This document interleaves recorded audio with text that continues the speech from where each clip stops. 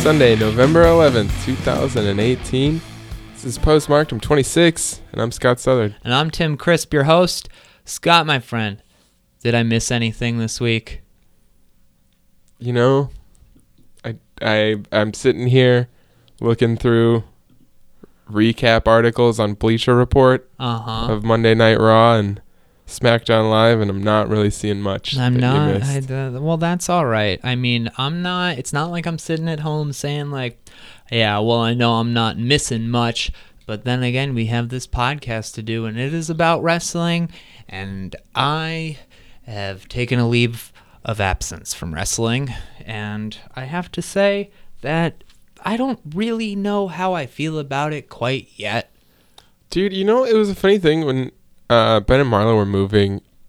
At one point, Ben was like, I haven't watched wrestling this week, and I don't feel good about it. Yeah. And that was like a weird thing to even consider, that like clearly this is some sort of habit that we've all formed, some sort of addictive product that we're intaking. Right. Well, I guess it's funny, the realization that I had not too long ago that might surprise you. I haven't read a book in a very long time. Ooh. Yeah. How's that going for you? You know, that's weird. I feel like I've read less books recently as well. Yeah. I mean, you and I lived together for so long, and I think you and I were both in sort of similar headspaces where we had to read. Yeah. We just had to read. You just have for existence, for sustenance. Yeah. And I think that probably, like, I was thinking about this recently. Yeah, how a lot of, I mean, it seems like a lot of our reading habits probably grew and expanded in parallel, and we, you know, both are similar enough people that we would like similar literature, etc. But I think we both, along with the other people that we lived with throughout time, fed just off Wills. of each other. Yeah, Wills. Yeah, Wills is really the only other book person. But like, I do think that we did end up reading a lot of books based on each other's reading habits or whatever else was around. Yeah. Well, I think one of the things that I have I guess that I'm realizing that I've just inserted different things in the place where reading would be, and I think that it has been an easier transition for me not watching wrestling, just because I'm still kind of feeding off of, you know, I'm doing the Patreon for Better Yet. Oh, yeah. So I'm working on 15 Minutes with You, which is, I don't know, it's just kind of like a different type of show, but in that show, I'm building narrative from one episode to the other. So I'm just kind of thinking about that and putting a lot of like mental energy into that. I'm trying to listen to more music because I kind of go in cycles with that too. Sure. I think everybody does, right? Yeah.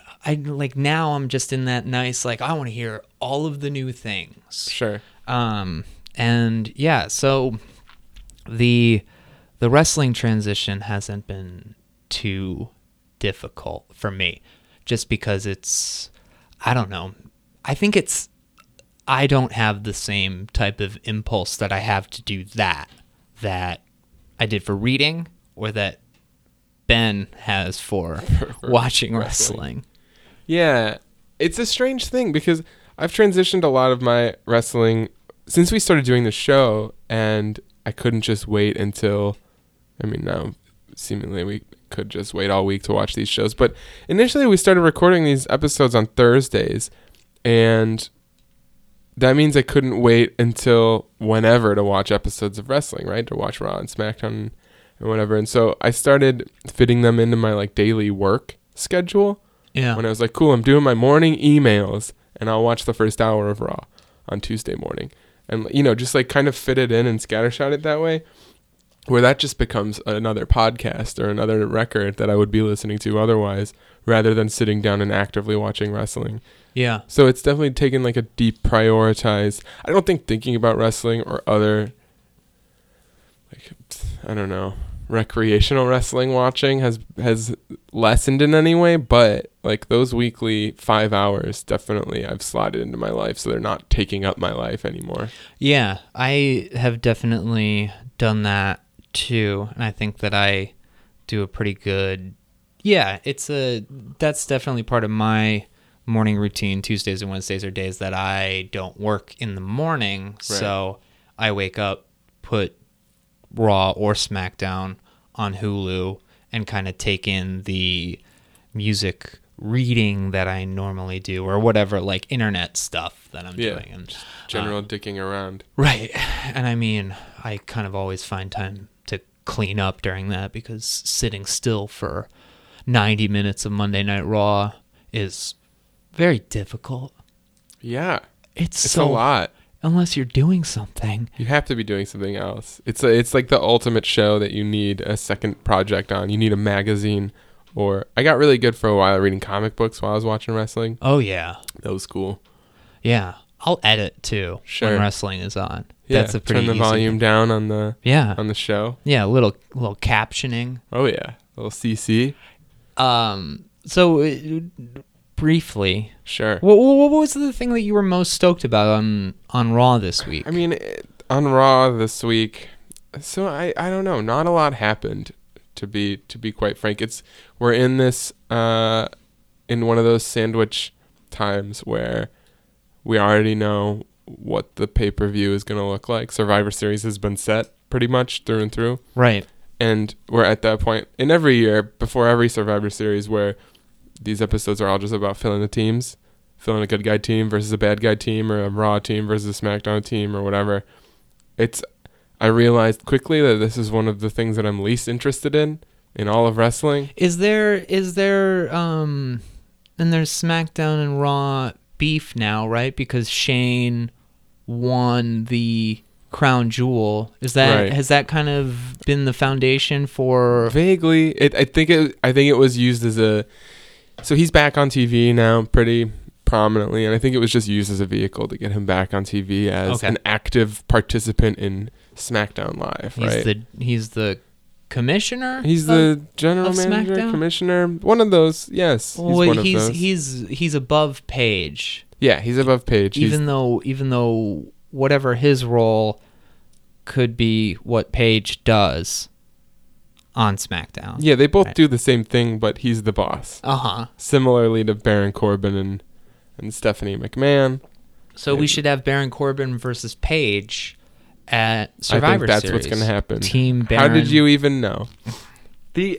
So yeah, they're both shows are assembling their teams, which I don't give a shit about. It's like, I don't know. Last year was tough too. Last year was tough. 2 years ago, totally made sense, because they did a really good job of building the SmackDown brand as something that was working against Raw. Yeah, it was something different. It was something interesting, and it was something that I think catered to a different group of fans in as much as they could like move along their own little spectrum. But we don't really have that anymore. Yeah. And I don't even think that last year going into Survivor Series, they were still kind of working with this premise that SmackDown was the land of opportunity. And I think that's what was being pushed as the narrative for the SmackDown team going into last year's Survivor Series. Here, there's none of that that's left as far as I know.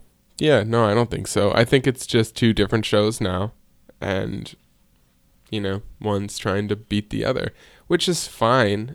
But there's just not a ton of, without having a horse in the race, it just seems like a false premise to say like, hey fans, who do you want to win in this match, Raw or SmackDown? And we all watch both. We've never had a reason to like root for one over the other. The brands don't matter. I mean, like, you like one show more than the other, but you're not loyal to the brand of that show. Yeah, and we've even talked this summer about SmackDown surpassing Raw as the show to watch. Sure. And even with that, like, meta narrative, it still doesn't work. It doesn't mean anything. Yeah, it's tough when you have, and they seem to have a real knack for doing this a few times a year, where you have a pay-per-view that's set up as a premise, and there's no real need for that premise to come into play. But it's that time of year. Yeah, and I think that's the real issue, right? That Survivor Series is probably the biggest offender, or maybe like the biggest magnifying glass on that issue. Hell in a Cell and TLC and all of these other elimination chambers fall into the same category, but Survivor Series is the oldest. It also requires a lot of suspension of disbelief and a lot of wacky mechanisms happening.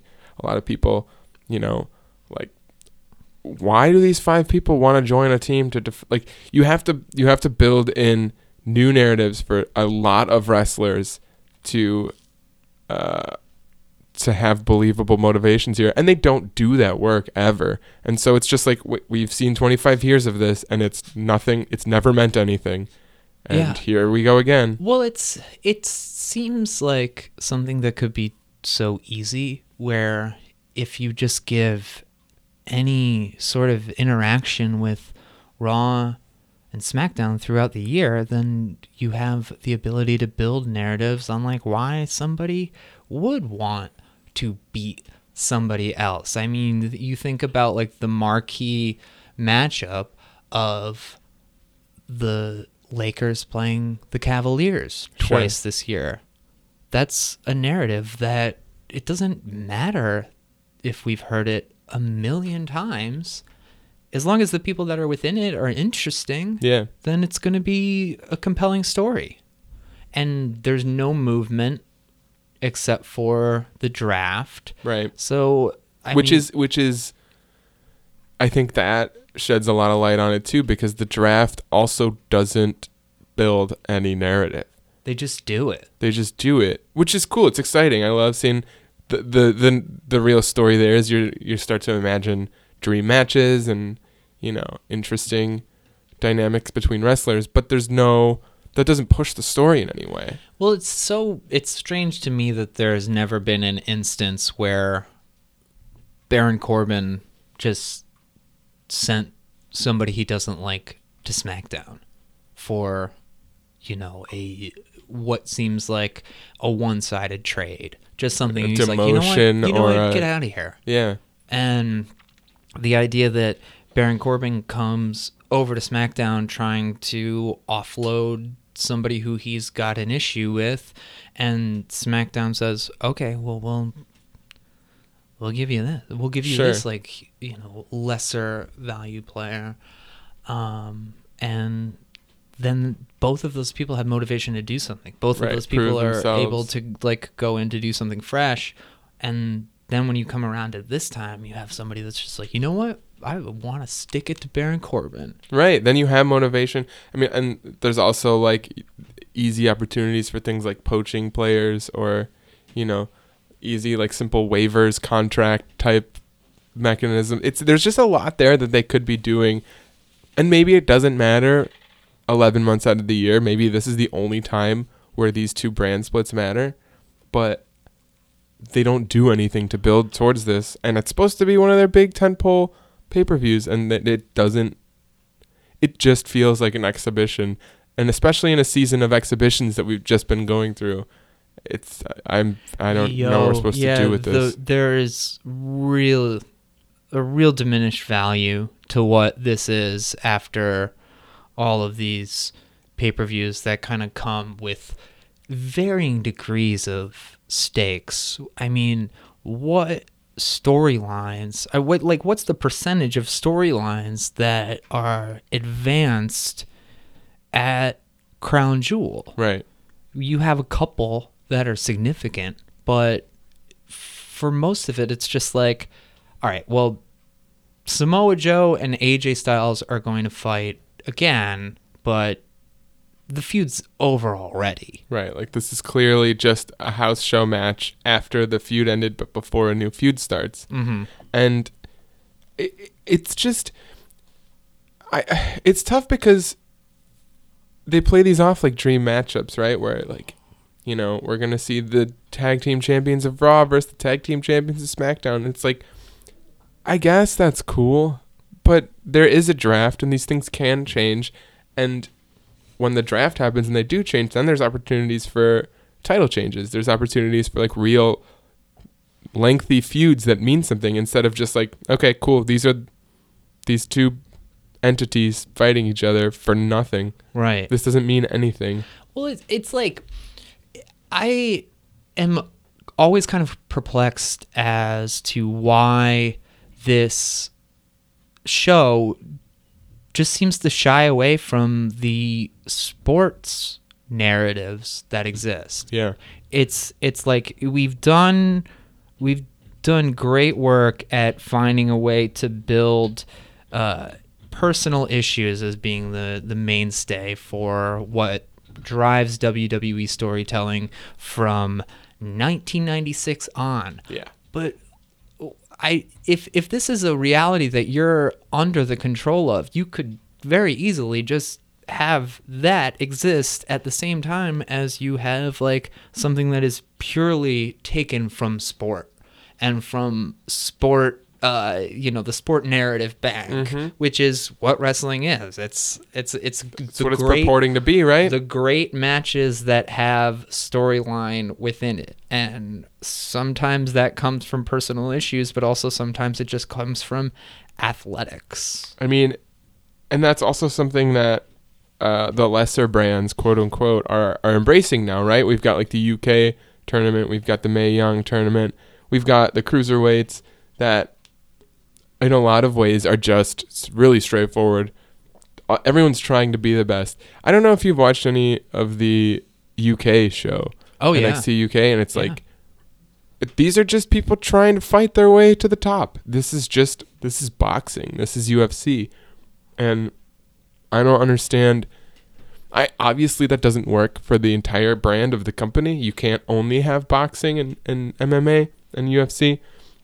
But mixing that in seems very feasible here. It seems like a really smart way to make something like Survivor Series, which worked in 1989 but doesn't work now. Yeah. We could turn this into something that means a lot more. You did mention the dream matchups, and that part of it to me has some very compelling aspects to it. And one that I've been able to follow along on Twitter, following the man. Oh my gosh. Becky Lynch is doing a hell of a job. She's incredible. So if there's one thing we're talking about this week, as always, it's Becky Lynch. She comes out, she cuts an amazing promo on SmackDown, does the whole thing, and she starts shit talking Ronda Rousey. Some B words are thrown around. They get real sassy. She turns into this like beast of a human and just starts yelling, and in a very believable manner, it works herself up into a fervor where she just needs to fight. And she's in the middle of the ring yelling, like, who's going to fight me now? I need to fight someone. Like, I need to let this out. And you start to hear that crunchy, deep drop E guitar riff of Sanity. And out comes Nikki Cross. Get the fuck out. The show's in England. Nikki Cross comes out, a Glasgow native. And they have a kick-ass match, and it's great. She comes out. They have like this really stellar face-to-face where Nikki grabs the microphone from Becky's hand and does a little bit of like, yeah, you're saying you're the best. She's like, let's play, Becky, and does some like weird, creepy Halloween-esque like Chucky shit, and they fight. They have a great match. It's stellar. It's totally worth watching. Oh, that rules. So is she up now, or I don't know. I don't think it might have been a once-off because the Raw and SmackDown were both in the UK. Did they have the cool set with the phone booth? They didn't have the Mini Cooper. They didn't have the phone booth. It was pretty straightforward. Maybe they had the phone booth actually. Was it Austin Powers there? Yeah, the man of mystery himself. What's his guy's name? What's the International Man of Mystery? No, what's the guy that shows up on the TV? Like his boss. Basil. Basil. Yeah. Basil Michael York. who I no, think is like a dude, right? he's a famed. Yeah, I think Uh-huh. I think he might be knighted. Really? I think he might be a sir. Well, Michael Caine is a sir, right? Sir Michael Caine. Michael Caine. Dude, I started doing David Attenborough impressions the other day. Oh, nice. You want to hear it? Yeah. How's that going? I'm David Attenborough. I think it's pretty good. Did you watch The Staircase at all? Because I've been doing. No, I haven't touched it at all. It's like he talks and then you ask yourself, where is he going with this? And maybe he doesn't exactly know where he's going, but he's got to be going somewhere if he's going. Is that the narrator? Oh no, it's the guy who's guy who might be in trouble? accused of throwing his wife down the stairs. Sure. But yeah, that's one to bust out, but nobody really knows. I mean, not that many people know it. I'm driving Jamie crazy in here doing that. Just doing The Staircase. Just doing. Yeah, I mean, that's right. That's just something I fall into. Anyway, I don't know what I would probably talk weird too if I was accused of throwing someone down the stairs twice. Wait, he got accused twice, or he threw it on the stairs twice? That's another part, is that his friend, when he was living in Germany, is a woman who he went over to her house and found her at the bottom of a staircase. She had an aneurysm at the top and fell down the stairs. And wait, his friend saw this, or he saw this, or he was there for this? He came for this. She was there at the bottom of the stairs. Oh, and no. so it was ruled an aneurysm. Sure. He adopted her 2 children. And when this incident with his wife took place, this was after the first incident. Long after. And He's the got first grown-up one, adopted children. The first one was in Germany. He was stationed there. Okay, military man. And then this comes up. They exhume her body. The aneurysm lady? Yeah. What? Bring it over to North Carolina, and the medical examiner there says this was a homicide. No way. Mm-hmm. Well, this just got interesting. It's dope because they're in a meeting with the attorneys, and the attorney picks up the phone. He's like, "What?" Yeah. And then he hangs up, and he looks at the camera, and he's like, "Well, your movie just got really interesting." Nice. Yeah. But here's the thing. You have this medical examiner that is looking at somebody's body and not saying this was blunt force trauma, but saying this was a homicide, which is kind of a fucked up thing. Yeah. That's not what they're supposed to say, job. right? It's not your job. So it's It's Have you finished the show yet? No, we got kind of burnt out on it last How many week. episodes are there? There's a lot. Okay. Because it Like spans a 10 a lot, or like It's like 15 or 16. okay, all right, yeah. So we blew through them, and then it was just like, all right, that was kind of This is like 10 burns. Dude, I don't like spending a day doing that. Dude, that's the thing. I feel like such a spoil sport lately because it's nice to have a show as a couple. I think it's nice to have a show you can watch together, right? Where you're like, we're just following our stories on a regular basis. We just are, you know, Breaking Bad's on, or what Orange is the New Black, or whatever it is that people watch. And Jessie is always trying. She's always like, what do you think about this new show? This looks cool or spooky or interesting. And every time we start, I'm just like, what am I gonna do? Watch 3 episodes of this thing? Yeah, like I can't invest myself into something like that. Yeah, that I know, like spending a whole day watching one of those things is such a bummer. Yeah, we after we watched People vs. OJ, I was like, we gotta watch this documentary, and that documentary, it's 5-parter. It's 5 parts. It's long. It's really good. It's incredible. But it's also like we did just cover a lot of this in the fiction or the narrative show, and we're getting a lot of new information on it, and I think a much greater context for everything. Oh my God. That documentary. Yeah, where they framed like racial issues and mental health issues, and Unbelievable. that movie's so fucking good. But you know, then when you get into some of the trial stuff, it's just like, okay, so this is the like behind the scenes that we kind of already got. So Yeah. yeah, but both of those. Did you guys? are on You didn't pause right now. You didn't force the October whatever 1994. You know what I Whatever did? it's- whatever that date is. She found it pretty uninteresting, I think. That's fair. But I think that she's a little burnt out on it. Also, And it's a lot of like. you got to smoke sports weed narrative. to watch that too. I don't disagree. It really does help. But yeah, you know, it's like That's definitely like the most psychedelic heady of the 30 for 30s, right? Yeah. Like that's the trippiest one. I want to watch his other stuff. I don't know anything about it. He's got an Academy Award though. Really? But it's kind of like you're watching something with someone who you can tell has a feigning interest in a thing, and it's just in like the topic in general. right. And she's like, well, you know, I don't really give a shit about Arnold Palmer. Right. Or But then halfway through the movie, you see Arnold Palmer break down, and if you're watching it, it's just like, oh my God, this is powerful. And she's just like, I never gave a shit. Like, wow. yeah. And I think like if OJ's the only interesting piece there, Yeah. I think that's why this movie is a 30 for 30 movie, right? Because it's like you have to have an understanding and a appreciation for something. I don't give a fuck about golf, but Arnold Palmer is an important figure in history. Yeah.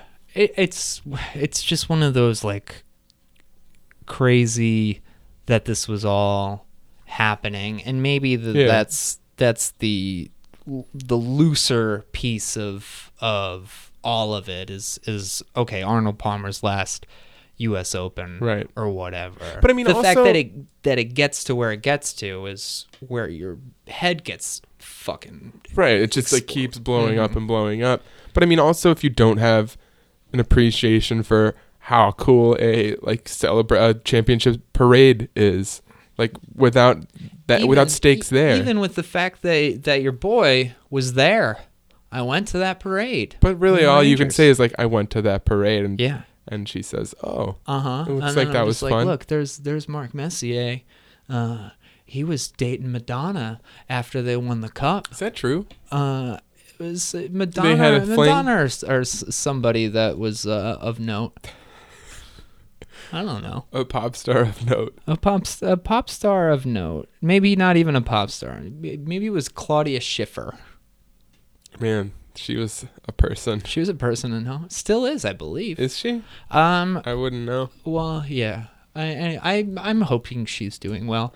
Thoughts But- and prayers. Yeah. Go out to Claudia. But Yeah, dude. I don't know. I don't know where we're at wrestling wise. I don't know what we're supposed to be. Survivor Series is a tough one in general. I think we're both in a low point here regarding our I don't know, investment. it's for me, I think one of the things that I'm missing out on is all right, let's watch some Survivor Series. Like, Yeah. That was that's an interesting. Pat texted the thread yesterday and said, Yeah. what Survivor Series should I watch? 94. What happens in 94? I actually did watch the Doink Team Doink match a Dude, couple of nights ago. It's so fucking good. It's wild. My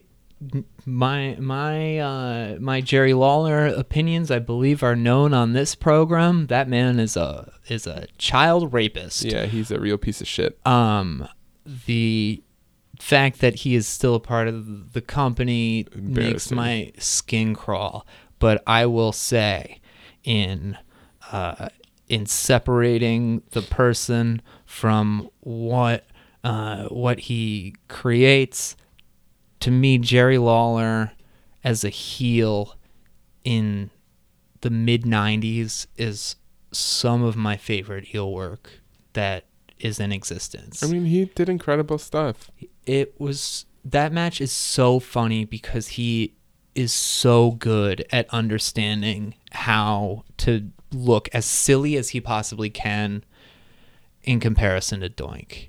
Yeah. He, like, when he jumps up and down in frustration, it's just like, this is perfect. And that, like, Burger King era Jerry Lawler. Yeah. It's so good. He was really good at mirroring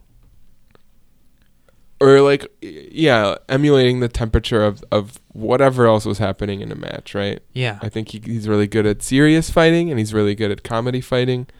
And I mean, we're young enough to never really take part in any of the serious stuff. yeah, we didn't see any of that shit live. But you know, when he comes in just as the heel commentator at a pretty like light-hearted era of what WWF was then, when it was like super kid-oriented and your bad guys were just sort of just over the top.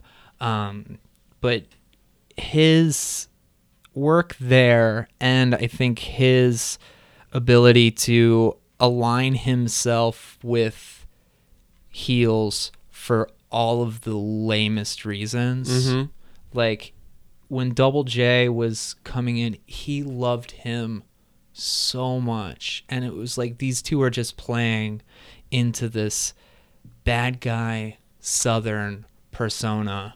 And you know, every time Double J taps his fucking head because he's the smart one, and Jerry Lawler's just like, he's so smart. It's just perfect to me. Yeah, I think that it was very much, I think, a B plot, just as Jeff Jarrett's entire career in WWE was. But I think that, you know, that Tennessee wrestling crew did a really good job of just playing, like, never main event heels, but really solid. Like, I hated Jeff Jarrett when I was a kid. Dude, yeah, because he was so lame. He was so lame. His, like, shitty outfit, his iterations of shitty outfits. He wore that weird collar thing for a while. Oh my god! And then he was like, and he had the hat. Then he had that glowing hat. He was such a prick.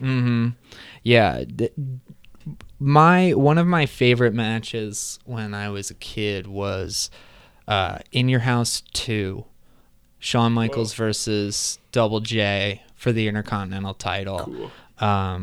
That was With My Baby Tonight. Oh yeah. Performance. Yeah. And then Shawn Michaels versus Double J for the Intercontinental title. Shawn Michaels, I think that was the moment when Shawn Michaels became my favorite because he was just so cool, so goofy. He was never serious, and he was just going in there being like way too slick for this fucking clown Double J, just making him look silly. And then Double J, perfect foil, and they have such a good match. It's so freaking good. And then Double J loses by he calls for the roadie to grab his leg, and Shawn Michaels reverses the Irish whip, and the roadie's not looking, grabs Double J, super kick, new Intercontinental Champion. Beautiful. Yeah, I love that match. I got that pay-per-view because it was $15, so my parents would never let me buy. You watched it live? I watched it live. I bought it. My parents would never buy me wrestling. I never got wrestling live. So that was In Your House was awesome because it was $15. So I saved an allowance and bought it. Saved up a few weeks. Taped it. Oh, that's watched so that tight. match so many times. Were In Your Houses cheap? Were they? Yeah, because they were only like 2.5 hours. They weren't the full 3. Probably like 6 or 7 matches. It was That's so smart. $14.99. That's when they went to every month. Yeah, with those In Your Houses. It was to fill the gaps. It was the big 5 were full price, and then In Your House was $14.99. That's so smart. Yeah, I used to wake up, watch the WWE, WWF Superstars Yeah, I on watched a Saturday lot morning. of Superstars. Todd Pettengill and Stephanie, whatever her name was. Who? There was a co-host with Pettengill named Stephanie, not McMahon, but she didn't last very long. But yeah. Yeah, I remember I watched a lot of Superstars because it was on in the mornings on Saturday. Mm-hmm. And I didn't have cable, and so before SmackDown happened on network television, it was just like the only access That's I right. had was Superstars. You didn't have cable growing up. Yeah, I right? didn't have cable growing You couldn't up. see. When could you see R-rated movies? I mean, I wasn't allowed to watch. I think the real thing is I wasn't allowed to watch PG-13 movies until I was 13. Whoa. That was the fucked up thing.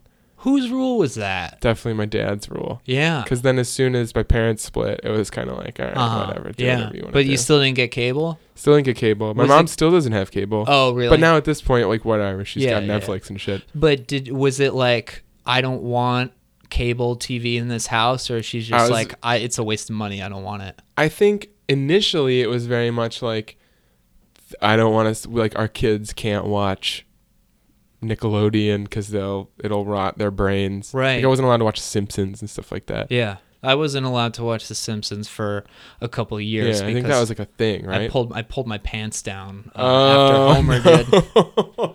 I mooned my cousin. No more Simpsons. No for more Tim. Simpsons because I saw Homer show a classroom his butt. I wasn't allowed to. We didn't have The Simpsons, so we didn't have cable. And then I think at some point my mom was just like, "What am I going to use cable for? I can watch Gilmore Girls without cable." There's so many of these, there's so many things that I think that if I were a parent, I would do because it would be better for the child in theory. Totally, But right? You can't do that shit. That just ended up. That's the thing, right? Like a lot of these things where you're like, yeah, I think like putting together some like smart, thoughtful diet for my child, or like not allowing soda in the house, or whatever. And the cable is bad for people, totally fair. But then your kid is just a weird kid. Yeah, weird kid or a rebellious kid. They turn into a youth that starts smoking weed and causing trouble. And now look at you. Look at me now. Ruin my life. But this is all to say that Superstars, WWF Superstars was it was like thrilling to turn that show on Saturday mornings and watch, I don't know, Scotty 2 Hottie fight. I don't know. Fucking funny. Yeah, eventually I would tape Raw and then I would wake up on Tuesday morning and watch Raw before school. That's so cool. Even though, see, that one was tough though because I woke up early every morning to watch SportsCenter. I would eat cereal and watch SportsCenter in the morning, and it was tough on Tuesdays because Tuesday you had Rich Eisen and Stuart Scott hosting SportsCenter. Mm-hmm. Mondays, or like the Sunday edition that ran Monday morning, Keith Olbermann and the big boys, Dan Patrick. Yeah. And I think after Olbermann left, it was Kenny Mayne, and then fucking Stuart Scott and Rich Eisen, though. The Tuesday crew, fucking best. Those two were Stuart Scott was so funny. Dude, Rich Eisen was too. They had like, I don't know, they had a cool young guy energy to it, even though they're probably the same age as fucking Dan Patrick. Probably. Dude, I watched the goddamn Bobby Knight documentary, the 30 for 30. Oh yeah, you got that ESPN. I got the subscription. ESPN Plus. That's also contributing to the fact that I don't miss wrestling too much. Yeah, you So just I'm watching watched 30 for 30 Bobby all the time. Knight. Yeah, dude, it's fucking so tragic. That guy.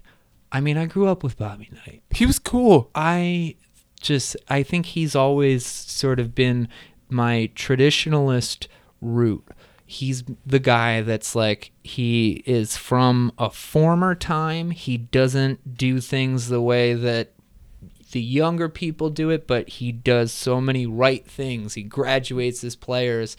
He's done the same motion offense since the 60s. Yeah. And, the team, their warm-ups are these like shitty candy stripe pants that are never going to change. I love it so much. And then the premise of that documentary starts with him having 3 big recruits transfer out, and there's this string of people who are leaving his program. He's also not doing well in the tournament, so it starts with that, and then it goes into the incident where he chokes a guy on his team. Yeah. And just watching that and just being like, oh man, anything I was holding on to here is gone. Yeah, it's funny to see the way that, I guess, sports narratives have changed over the past 20, 30 years. Because back in the day, it was really easy to continue to praise Bobby Knight when he's just like this passionate man that is holding on to old school ideals. He gets a little angry, throws his chair, whatever. But that's only because of the love of the game. Right. And if you hate it, fuck it. Like, his teams win. They win. They earn it. And now, can you imagine, like, whatever, like, crazy racist stuff Bobby Knight has said in his life? Oh, the horrible things he's done and said. I can't imagine. There's no way that guy would have built any legacy if he started 30 years later. I know. And then they get into him now, and they have... What does he do now? He is a very bitter person. I would imagine. Yeah. They did a reunion of the 76 team, the undefeated team that won the national championship, and he didn't go. It was at Indiana. He was invited back, and he said he would never go back to Indiana. Because, yeah. And they show a Dan Patrick interview with him over the phone, and Dan Patrick's like, so what's going on, Coach? I think a lot of people would like to see you back at Indiana just to sort of put some of this to bed. And, you know, that team reunion, everybody was missing you there. And Bob's just like, I'll never go back there. I wish all those people were dead. Oh my God. Not his team, but all the people that forced him out of Indiana. Folks. And Dan Patrick's just like, well, Coach, I think a few of them are. And he's like, great. Oh my God. Can't wait till the other ones die. What the hell, dude? And it's just like, you're shitty. That's not cool, man. Do you think that happens to everybody? Do we all get like sad and old and bitter? Because I remember I took a gerontology class in college, social gerontology. It was such a blow off, man. The teacher of it was like just this old pastor. He was so cute. You just had to show up. Yeah, sure. But we talked a lot about like kind of the sociology of aging, and one of the things that I took away from there is that the myth is that people get more conservative as they get older, but that's not true. You actually get more into what your beliefs whatever it is, you just entrench yourself. Yeah. That's an interesting thing. Yeah, so you're just watching Bobby Knight turn more and more bitter. Yeah. I mean, I guess if you're an optimist, though, if you're maybe a mildly happy person, maybe you just get sillier and more aloof. Well, the thing is, I'm getting more secluded, I think, as I get older. Sure. I think that happens to lots of people. I think that happens to everybody to some degree, right? Yeah. I guess I've been like trying to figure out like where I'm at right now. Sure. Because ever since I moved up here, it's like, all right, I love this house and don't want to leave it. Yeah. Also, when you get home, it's harder to leave than it used to be. I think that's true. I think there's a couple of factors, right? Like, I don't know if this is something that more and more recently I've been factoring this into the equation. Just the fact of like not having roommates changes the way that I approach my life. Yeah. I mean, obviously we both live with our partners, but that's a much different relationship than having a roommate where you can like make plans based on your room, this entirely independent creature from you. Well, I mean, when you and I stopped living together, I realized how much my activity was just like, yo, what are you up to? A lot of, what are you doing today? Yeah. And a lot of like ad hoc, oh, I'm thinking about watching this movie. I'm thinking about, I've got this record on. Yeah. Like, okay, cool, let's hang and do that Right. thing. I think a lot of that stops, right? I think And- so, yeah. And obviously, I that mean, stops. especially too when you're living with a partner where you're there, you're at home with this person, and it's just like, what do you want to do? Let's watch our show. Right, right. It's really easy to get into that stuff, rather than being like, cool. Oh, you're watching your show, roommate. Yeah. All right, I don't want to do that. I'm Yeah. gonna go out, or I'm gonna do my own thing. Yeah, let me know if you go anywhere. Yeah. Let me know if you do anything cool. We talk each other out of going to everything. Yeah, totally. Me It's like, too. Yeah. It's really easy to just be like, well, there's the burrito shop, and we've I found a torrent of Mission Impossible. Let's Dude, be do that. careful with those. Oh, Because I got pinged for every For- Mission Impossible movie that I Did you? downloaded. Yeah, I mean, it was right around when 6 was coming out. So I was just downloading all of them, and they all got pinged. Did you get emails about them? Yeah. Hmm. Those don't mean anything, though, right? Dan, our friend Dan Yeah, got in that's true. trouble for this, and he Right. had to pay like $2,000 That's... for downloading The Wolf of Wall Street or something like Insane. that. Dallas Buyers Club. I think it was The Wolf of Wall Street. That would have been poetic. I like that.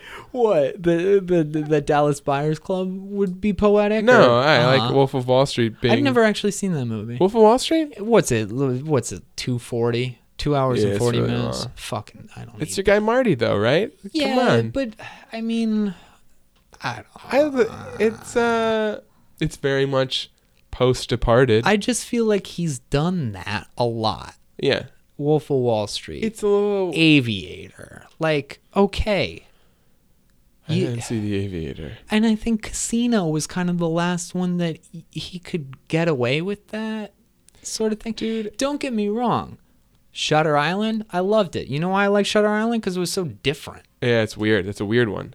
The one that came out a couple years ago too, with what's the weird looking guy who's in Star Wars? Weird looking guys in Star He Wars. killed Han Solo. Oh, Han Solo's kid. Kylo Ren. Kylo Ren, yeah. You What's know that guy's name? He's weird looking though, right? He is Adam Driver. People Adam think Driver. he's handsome. I don't. I don't either. I think he's strange looking. Me too. I like him a lot. Yeah. I think he's a good Yeah, actor. he's a very good actor. He's in a movie that Scorsese directed. Maybe Liam Neeson's in it too, about some priests. Okay. It's very good. Yeah. Yeah, it's about priests in China in like Okay. the 17th century. I don't know. It's weird though. Yeah, it's very It's not weird. the normal Scorsese fare. Well, he did Last Temptation of Christ, which is Right, like, back in the day. have you seen that? Yeah. Oh, it's a fucking course I've good seen movie. that. Oh my It's god, it's great. good. People pass that one over. I think Well- because it's about Jesus. It's also, dude, I had a problem with that movie just because it is the same.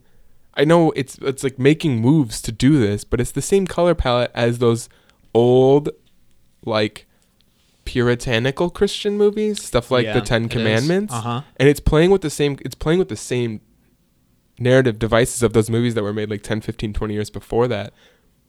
That which you would never suck. watch. Yeah. I had to watch them as a child growing up, and I it's just awful. Did you? Yeah, totally. I mean, like, not like sit down and watch this, but they were Right. on Uh-huh.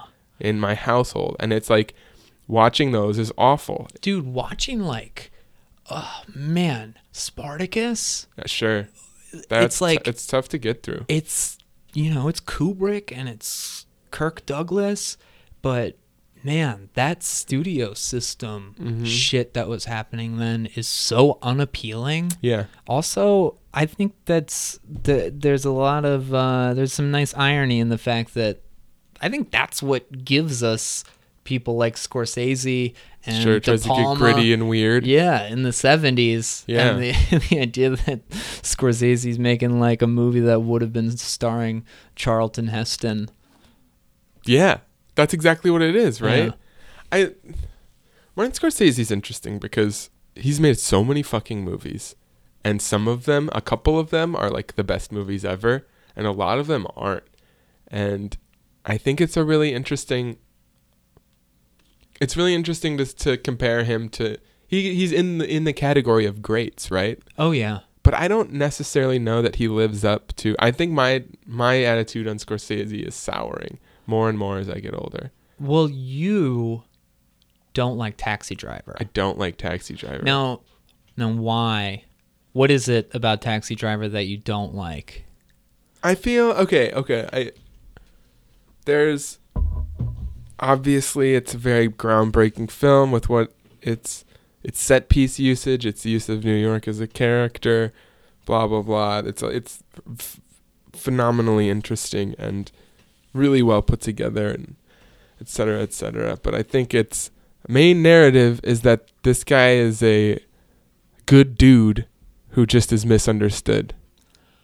And Okay. I think that's not cool. Now, here's an interpretation that is actually pretty new for me, and it's aided pretty heavily by fresh air interviews with Jodie Foster Sure. and with Albert Brooks, Okay. because that's Taxi Driver is one of Terry Gross's favorite movies. I believe that. Now, I love Terry Gross. she's great. She's the best. Now, the main protagonist of Taxi Driver is De Niro's Travis Bickle, right? Right. What if the main protagonist of Taxi Driver is Jodie Foster? Then what is this movie? Because, I'll tell you. It seems like you have a thesis here. Taxi Driver is the story of a child prostitute who is being used, manipulated, and held captive by Harvey Keitel, a pimp. Mm-hmm. And Horrible man. on the other side is this also psychotic person who is not a representation of good, but a representation of maybe better, but even within the debate on the relative goodness of Travis Bickle, Sure. he's how she gets out. He does a good deed. Yeah. There's no question about that. That's true. And if this movie was truly about Jodie Foster, the protagonist, I think that would be fair and cool. But instead, you're watching Travis Bickle stalk women in this movie in a very I think it's not unfair to say there's a lot of friend zoning happening in this film. Uh-huh. And you're supposed to sympathize with him when he's just trying to be a good dude and make friends with this woman, and maybe like She's not. but she's not interested, Uh-huh. and he just keeps going. And I think we're supposed to think of this as like, why does she keep putting him in the friend zone? Why isn't she? I don't know if that's necessarily true. I think that that the film itself does not sympathize with Travis in that. I think that it is here's what's happening. You decide. I don't think that the film takes a stand to say that Travis Bickle is rightfully pursuing this person or anything. To that. I don't know. I think that's a tough claim to make, because then what has happened here?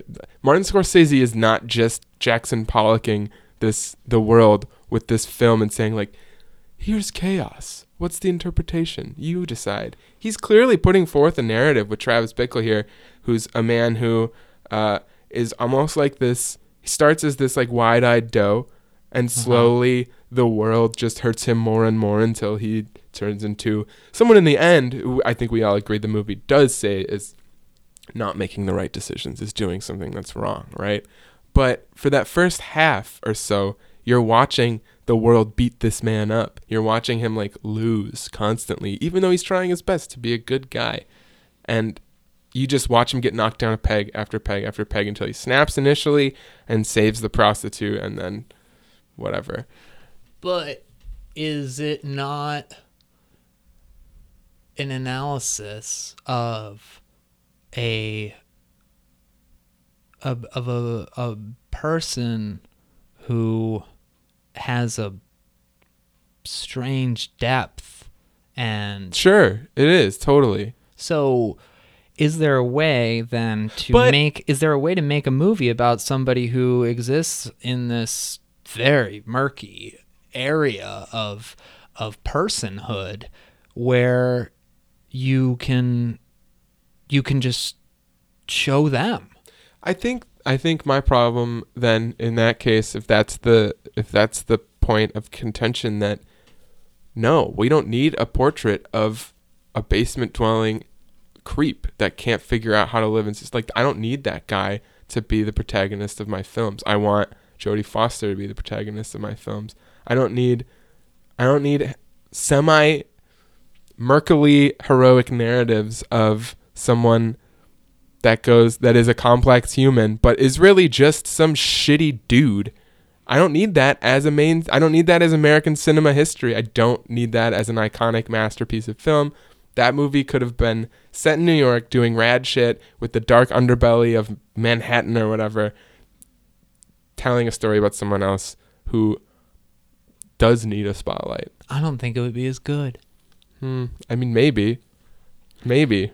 I just think Martin Scorsese, if we're gonna talk about how deep and wonderful this movie is, I think a lot of that is discounted by the fact that Martin Scorsese's made a bunch of bullshit afterwards. I would agree, although I think that Scorsese, for me, it goes Goodfellas, Yeah, of Raging course. Bull, Sure. and I don't know what my third would be, because I think Taxi Driver. It's been a while since I've seen it. I think it's probably an overrated movie, and I also think it's kind of one of those movies that I think that part of my argument here is that we are kind of both at a point in our lives where we are going through periods of reanalysis that yeah. now it's like when you were 14, Fight Club was the coolest movie that you'd ever seen, and when you saw Taxi Driver, it blew Fight Club away. Yeah. And now we are kind of looking at, well, what is it about Taxi Driver that's so great?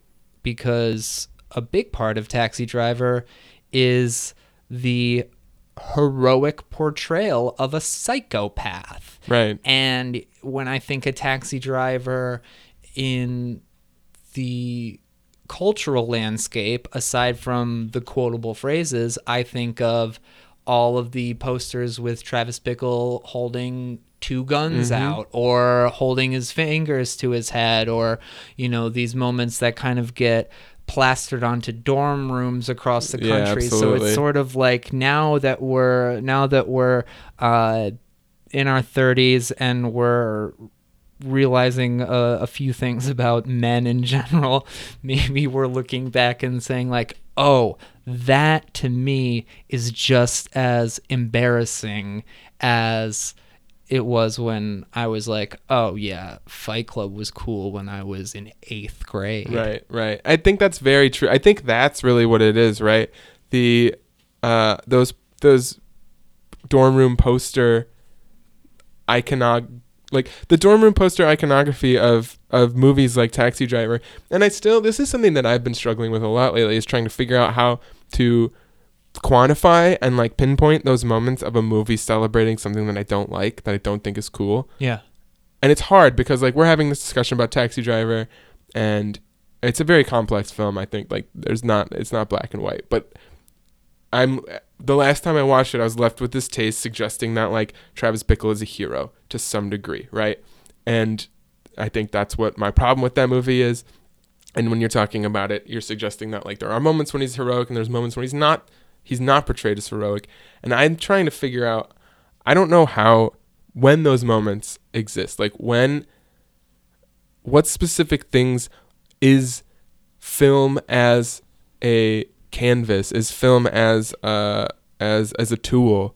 What is it doing? What are the mechanisms that it's using to either portray him as a hero or portray him as a villain, to say this is good or this is bad. Right. When is that happening? Yeah, and it's an interesting take too to kind of look at something and say, well, here's a presentation of a person who is doing something wrong, and what duty would it be then of the film and the filmmaker to assert the fact that this is wrong, what he's doing in this moment? Because I think that I've become very weary of the idea that assertion should always be made, because I think that if you don't see that as wrong, then that's on you. Sure.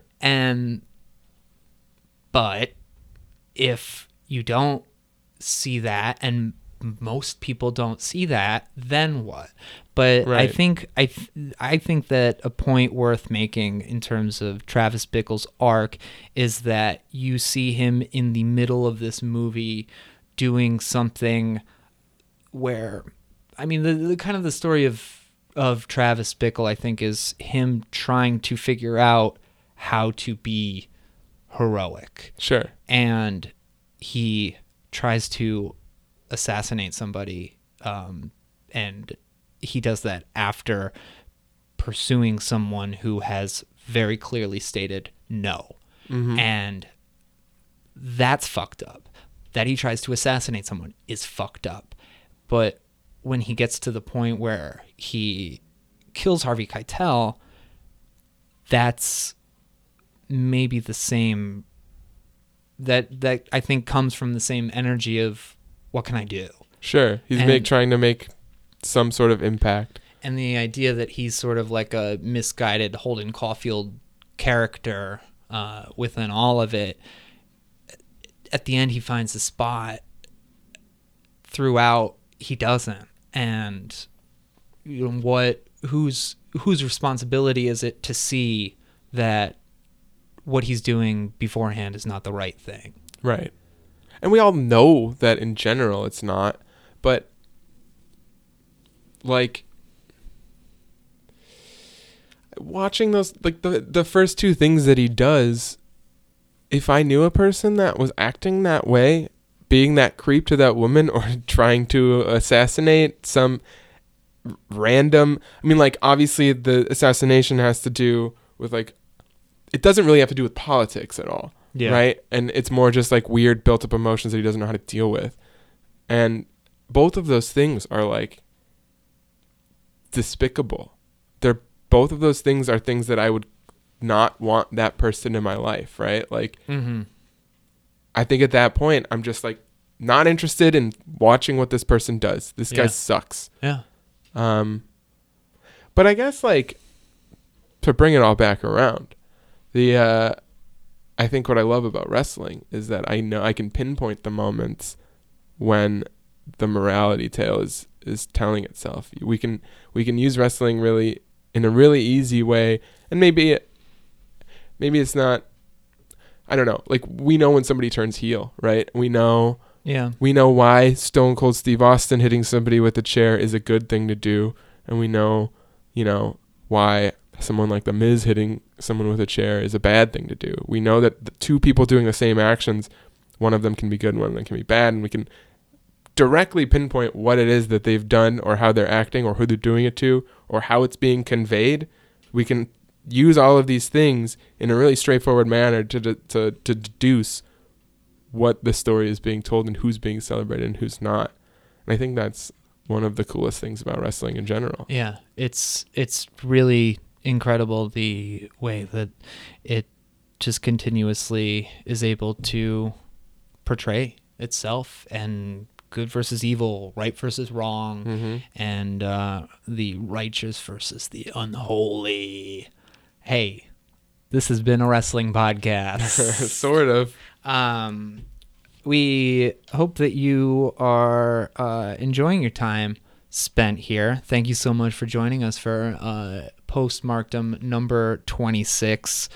It's been been quite a run that we've had so far. I'm enjoying myself thoroughly. It's always so nice to see you and to have you come over.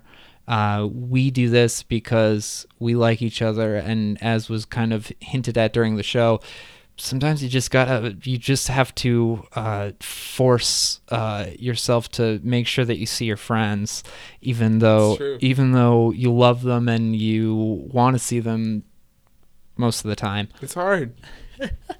So we're gonna do it again next week, and you can subscribe to it on Apple Podcasts and Stitcher, and tell a friend that hey, there are these two people, they talk about wrestling, and then eventually they are talking about Taxi Driver, but it's mostly okay. So you should check it out. Maybe. Either way, we will be back next week, and we hope to see you then. Thanks, Bubba's. Pistol in your hand,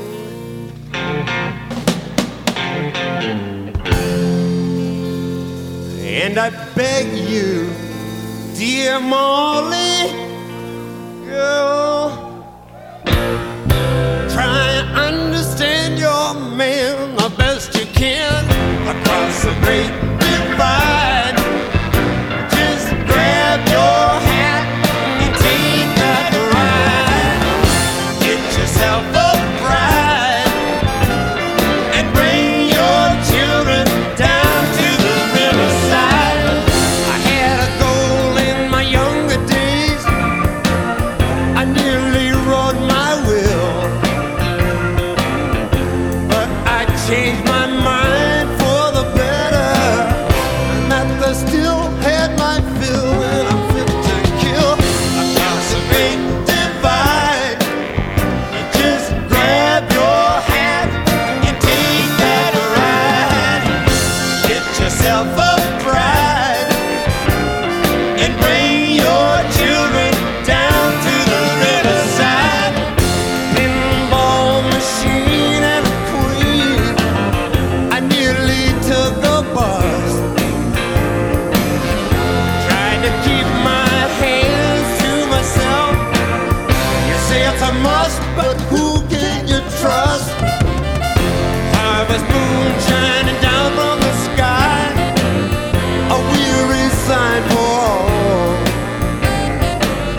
I'm gonna leave this one-horse town, had to stop till the fall. Now I'm gonna cry across the great divide.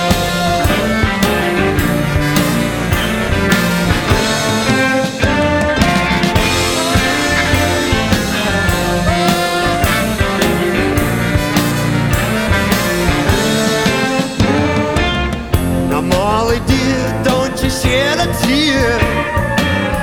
Your time will surely come. You'll feed your man chicken every Sunday.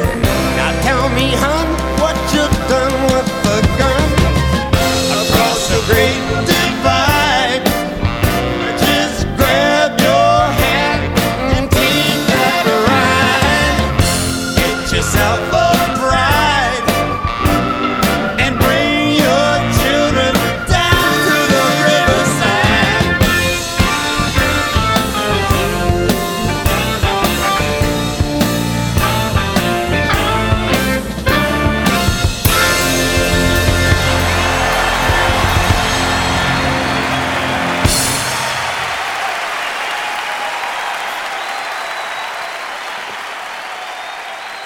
Thank you.